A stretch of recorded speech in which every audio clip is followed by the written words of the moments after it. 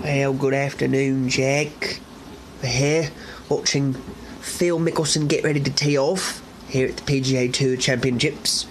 Him and Justin Johnson in the playoff. Winner of this hole wins the tournament. Let's have silence now. Phil Mickelson steps up. Oh, Jack, that's gonna leave a mark. Smash right into that lady's window. Is not what you would have heard last Sunday in the PGA Tour Championship between Phil Mickelson and Justin, not DJ, JJ, Justin Johnson. Phil Mickelson won the PGA Tour Championship this weekend, not the overall PGA Tour Championship, a tournament in the PGA Tour circuit this weekend. 15 under, beating Justin Johnson in a one-hole playoff. Both tied at the end of the 18, going into a one-hole playoff. Justin Johnson barely missed his. Phil Mickelson actually had a pretty decently makeable birdie putt to win the whole thing, and it rimmed out. He missed it, and it happened to him twice back to back. So it went into a one-hole playoff. Justin Johnson actually missed his birdie putt, leaving pretty much the match wide open for Phil Mickelson. Phil Mickelson sunk the putt, won the tournament. Was his first victory in over 4 years for Phil Mickelson. So I've got a little tidbit for you. You can listen to how he feels. It's a little live interview on SportsCenter. So here, have a listen. It means a lot to me to break through and finally get a win, and to have some validation for the hard work over the last 4.5 years, the tough times, the struggles that I've gone through, knowing that I could get back here, knowing I will get back here, but not knowing when, and have it finally happen. And I can't think of a better place in Mexico City. The people here have been tremendous. The golf course has been wonderful, and I've had a great week, so a very special week. For me, it's a huge thing, because after having not won for 4.5 years, I know my game is good enough to win at Augusta, but I needed to relieve some pressure, and winning here relieves a lot of pressure. And it helps me acclimate to the nervousness that I feel before a big event, before the final round. And I think that it was a very important thing for me to have the expectations I have going into Augusta. For me to fulfill those expectations, I think it was a very important win.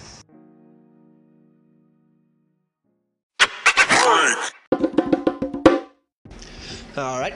Jumping back into it here, ladies and gentlemen. Welcome back to Nick's Ticks, the second segment of the Wednesday special. First segment got posted, published, documented, detailed, soundproof, checked, cut, print, dated, all that good stuff. It's out there. Go listen to it. Enjoy. You're welcome. Let's move on. What you just heard before the break, before the bongos, was the interview with Phil Mickelson. So, congratulations to Phil Mickelson. First tournament win in over 5 years. Going to make that run towards Augusta and so on. So, hope you enjoyed that little live update. We're going to move on here.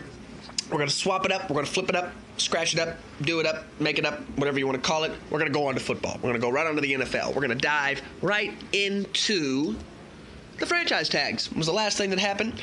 Ended yesterday at 4 p.m. Some teams lucky, some teams not so lucky. Some players I feel tremendously horrible for, because their teams are showing a complete lack of respect.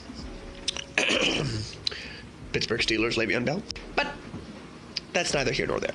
Here are the players who got some sort of tag yesterday. Chicago Bears transition tag, not franchise tag, transition tagged their quarterback Kyle Fuller.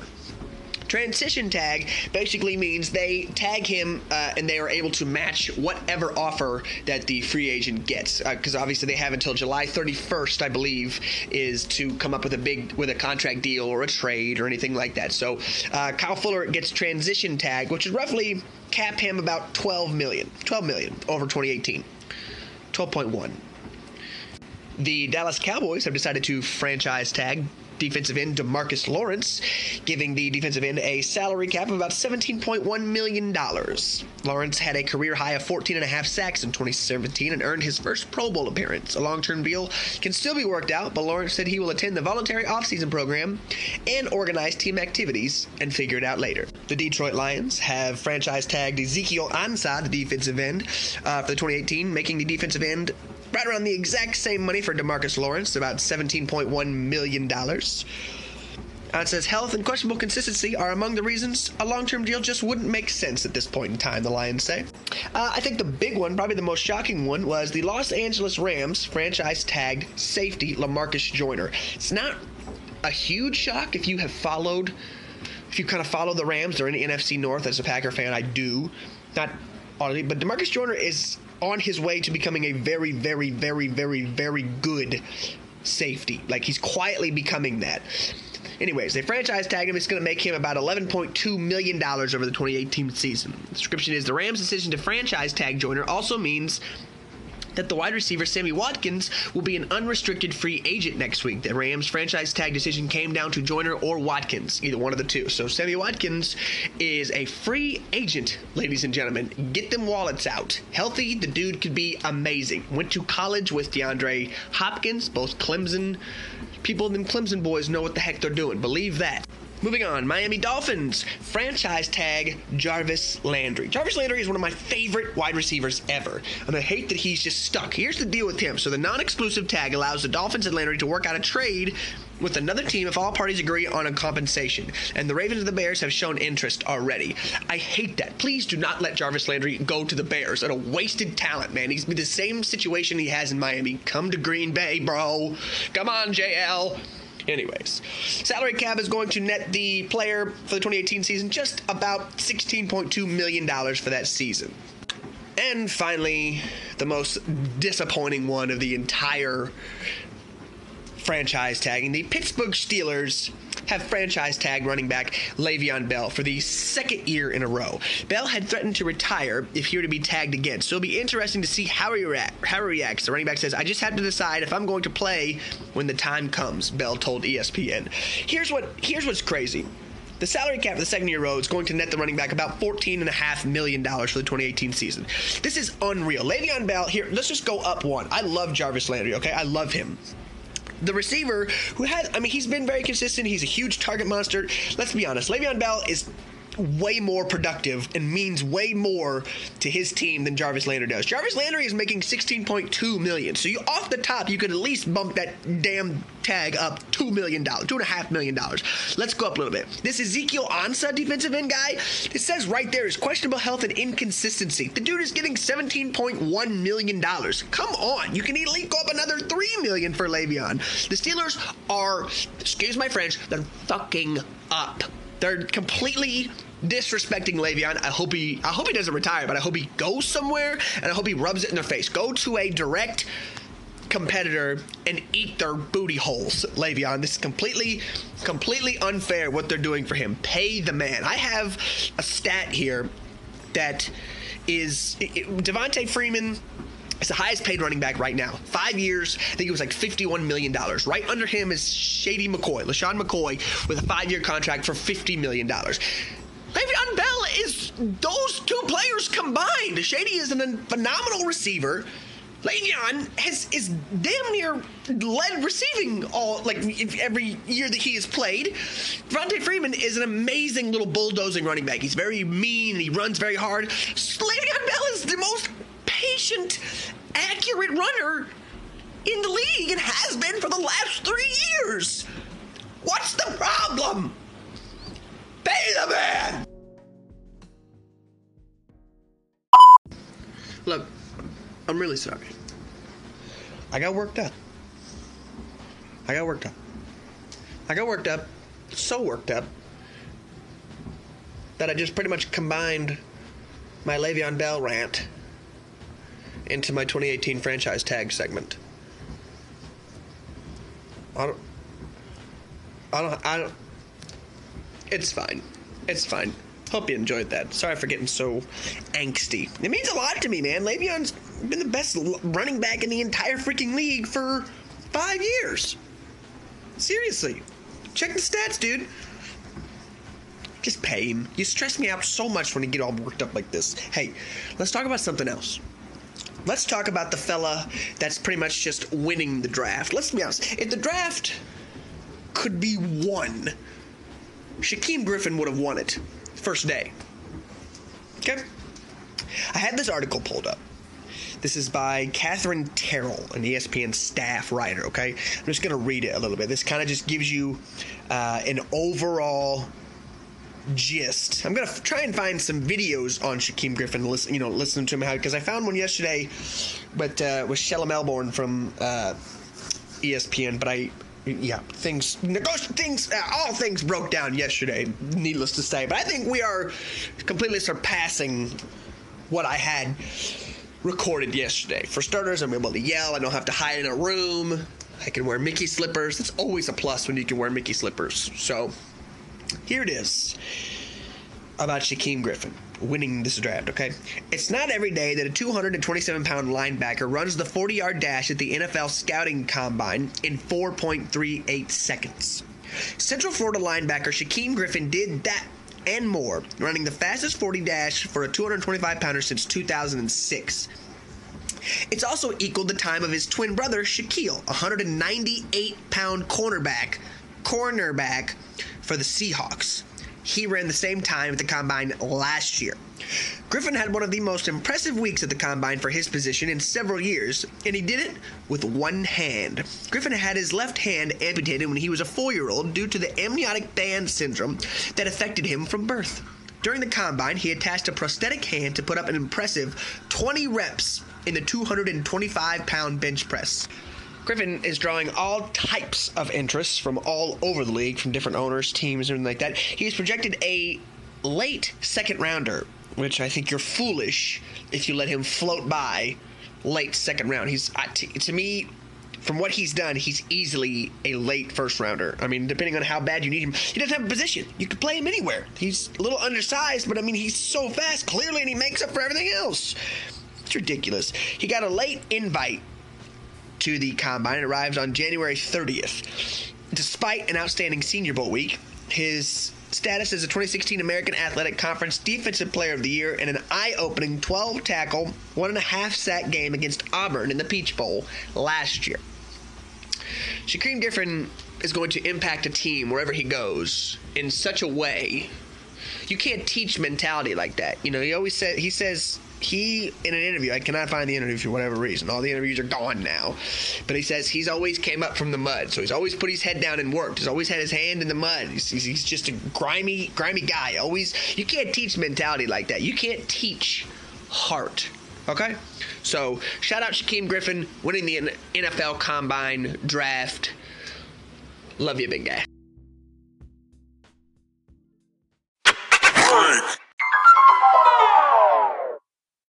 Yeah, cut it. Cut the track. I'm not going to let you finish your little concerto orchestra, because I'm going to tell you why. I wasn't going to do this, but you've made me.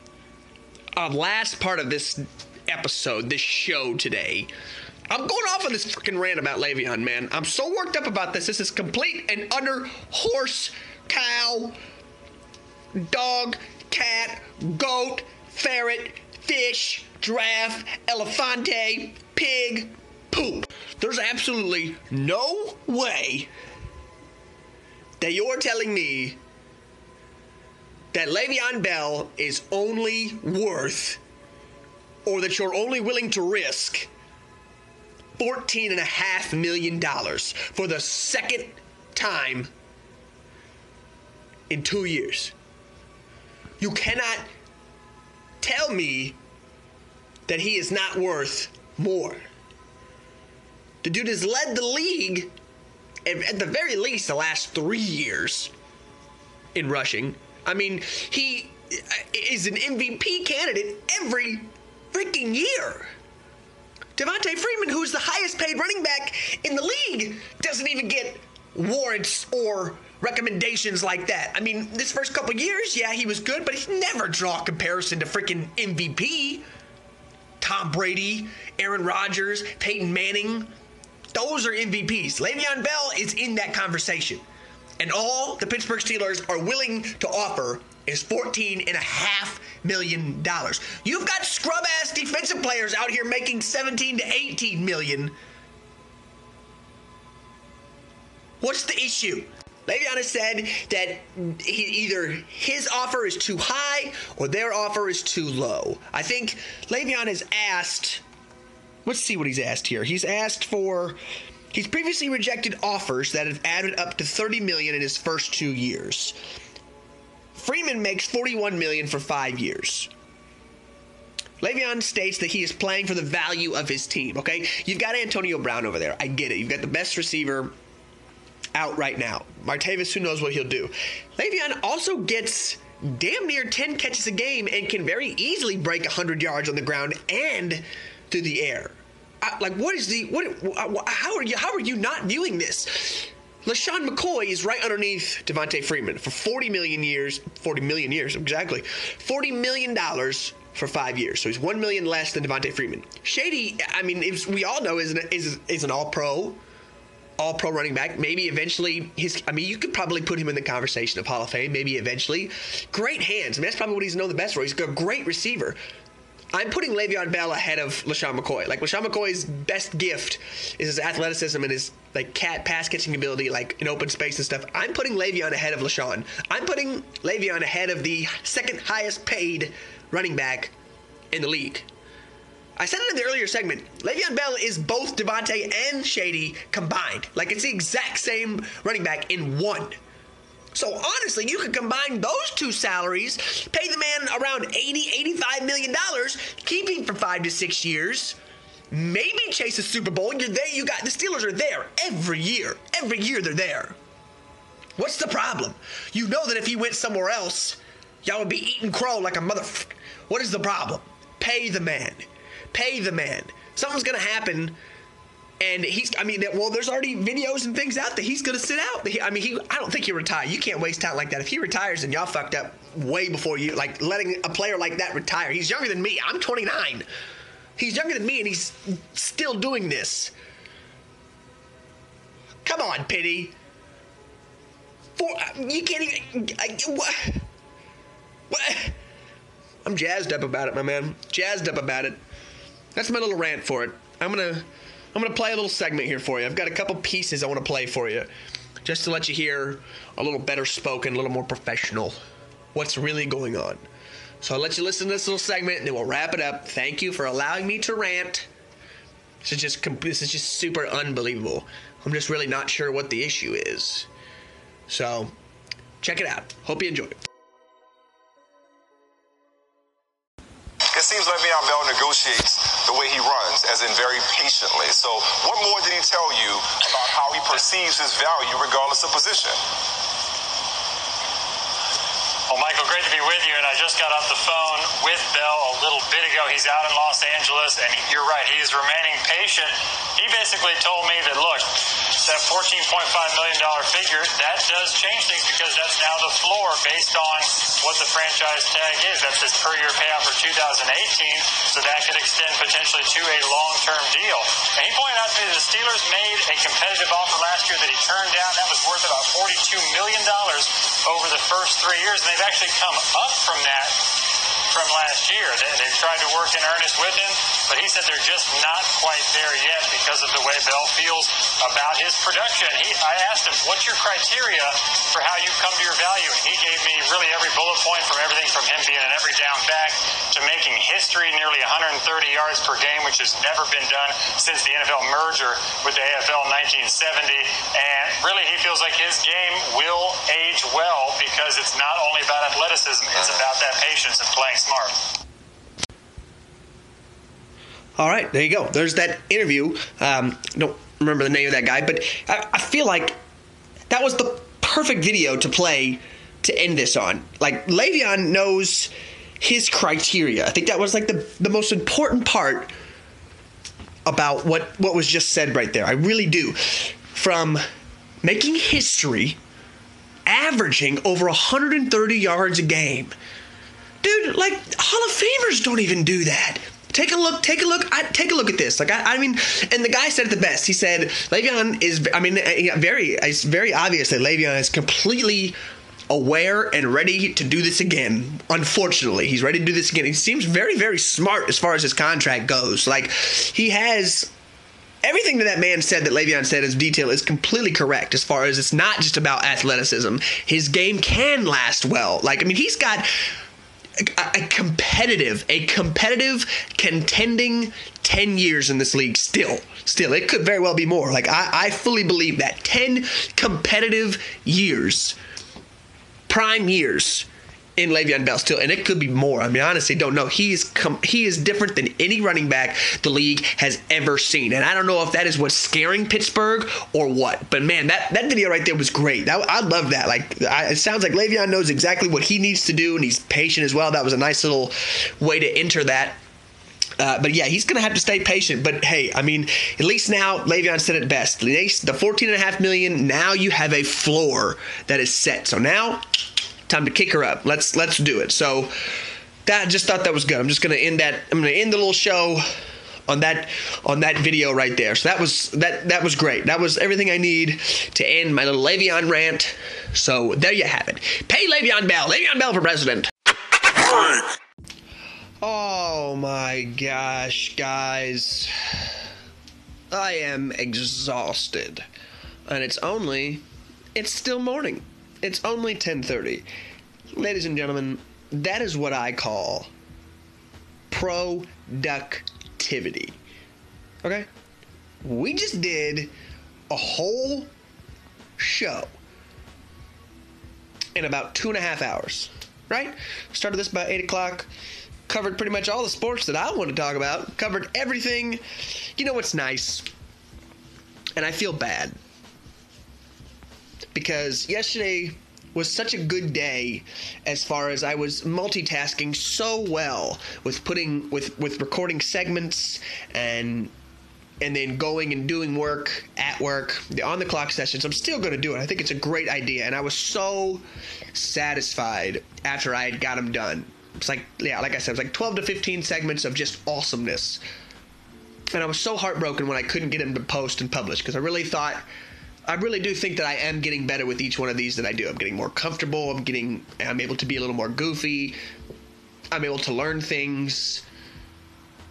It's important to focus on the things that, not just all things sports, but the things that interest me, like that Le'Veon rant. I really am interested and passionate about that, so I'm able to dive in and go crazy like that. So it's very important. Shout out to the Sports Rundown. I listen to you every morning, my man, every morning, and just how you put your stuff together. You know, I got a lot of inspiration from your franchise tag segment this morning that I listened to. So shout out to all those sports stations out there. I really do check in with you guys just to see how I can make my show better or make transitions easier and stuff. So hey, I mean, if you guys hear me shout this out, the updated Anchor app, I don't believe you used to be able to shout people out on Anchor, but I don't know if you can do that anymore. But I would love to do that. Shout out Matty Mo too for everything that he said to me yesterday, all those kind words. I appreciate you, my man. I appreciate everybody. And shout out Brian from the Anchor team, who emailed me this morning several times, making sure everything was okay. Everything seems to be back up and running. So shout out to everybody who helped me get through yesterday, because you guys, everybody played a part. So I appreciate you guys so much helping me get through that. With that being said, I truly am even more satisfied now recording this very last segment of today's Wednesday special. I feel like just with being at home and everything, I was much more patient. I could rant. I could be funny. I didn't have to be on edge, worry about people walking in on me or whatever, So everything happens for a reason, right? Remember that. Yesterday happened. Yesterday was a struggle, and I was impatient, and I'm kind of embarrassed. I was so worked up about it. But today, we got it out. We got it done. It's much more cleaner. It's much more organized. It's a better overall quality of show. So, everything happens for a reason.